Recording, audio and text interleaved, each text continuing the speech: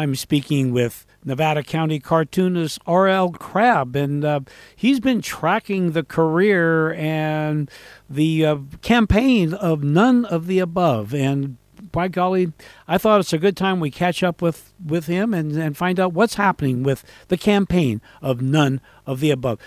She's referred to as Nunny in your cartoons, I do believe. Yes, that's true. How many years has she been running for president? Well, the first time that I used her was in 1996 during the Clinton-Dole race, and at that time I was doing the comic strip Roadkill, the one with the little squirrels that was daily in the Union, and I had one of the squirrels pulling a little wagon with a little nun character in it, and that then after that, the 2000 race I didn't really get into it, but once again when things got really wacky in 2003 when we had the recall of Gray Davis and the ascension of Arnold Schwarzenegger, I brought her back then. And at that time, I actually made a figure of None of the Above, which she was made out of chicken wire and plaster of Paris and just glue and newspaper. And my wife Marianne made a little nun's habit for her, and I put her in a wagon, and we actually were in the parade with the marching presidents that year. Then I put her away in a box in the garage and didn't bring her back out until 2016 because I felt like 2016 was going to be a very pivotal election. And boy, was I right. None of the above. I'm not sure how well that campaign is going to go this year because people are very passionate on both sides of the presidential campaign. And I think none of the above kind of implies a certain ambivalence. What is your take on that? Well, it's always been ambivalent because I've always tried to look at things from all sides of the issues, every possible fluke and just strange occurrence. Usually it's like in the comic strip, None of the Above is kind of wandering through something that Lewis Carroll could have come up with. Just strange-looking characters. At one point, I had monoliths that were not talking to each other, and women were represented in millennials and people who were addicted to their cell phones, and just what was going on in the campaigns. And usually, by the end of the campaign, I wouldn't really say one way or the other how I was going to vote. Just that you should vote, and that you should look at everything. And I'm a big believer in that partisanship has really wrecked this country, and it's just gotten so awfully bad. Like,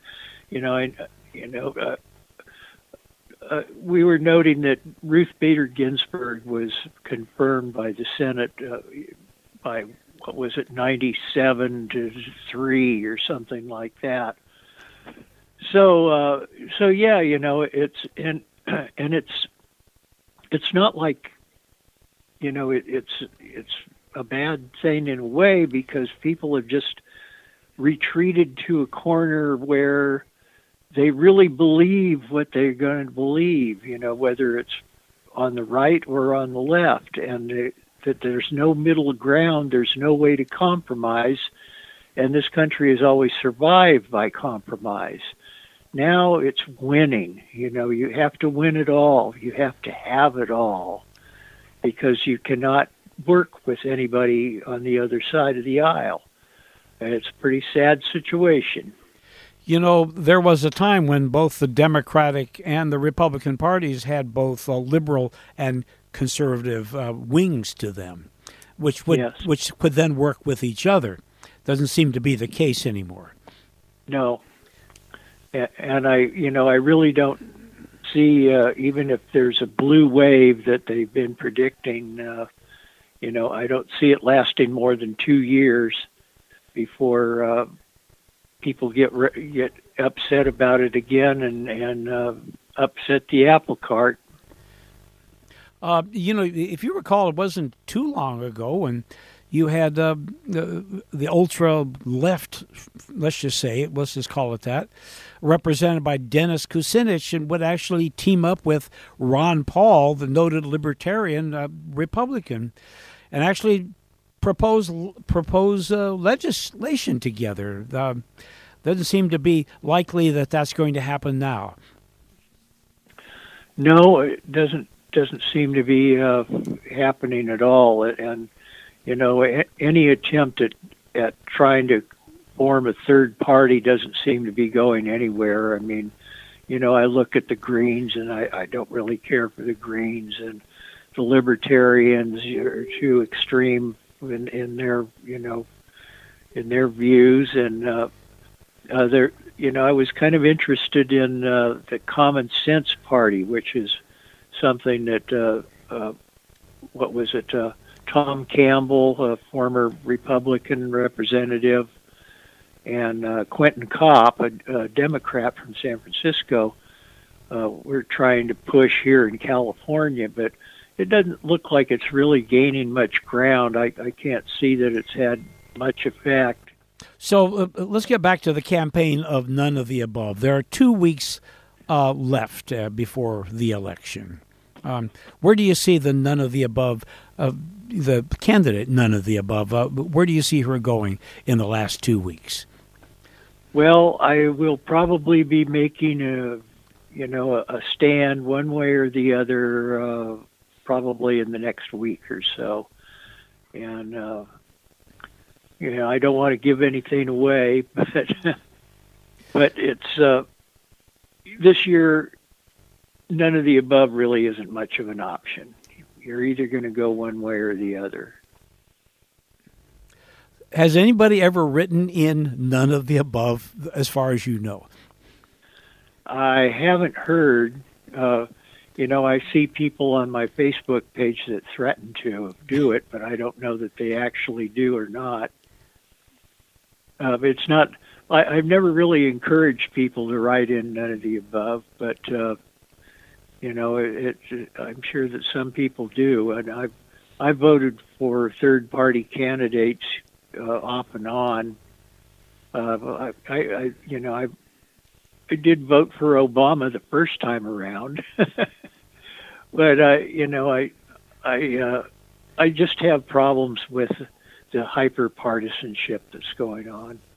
So none of the above does offer, as a candidate, does offer a little bit of relief from that, so people can't escape into that direction if they choose to do so.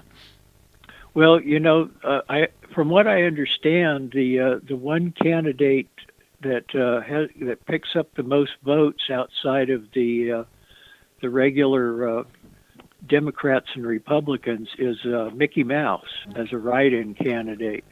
My goodness.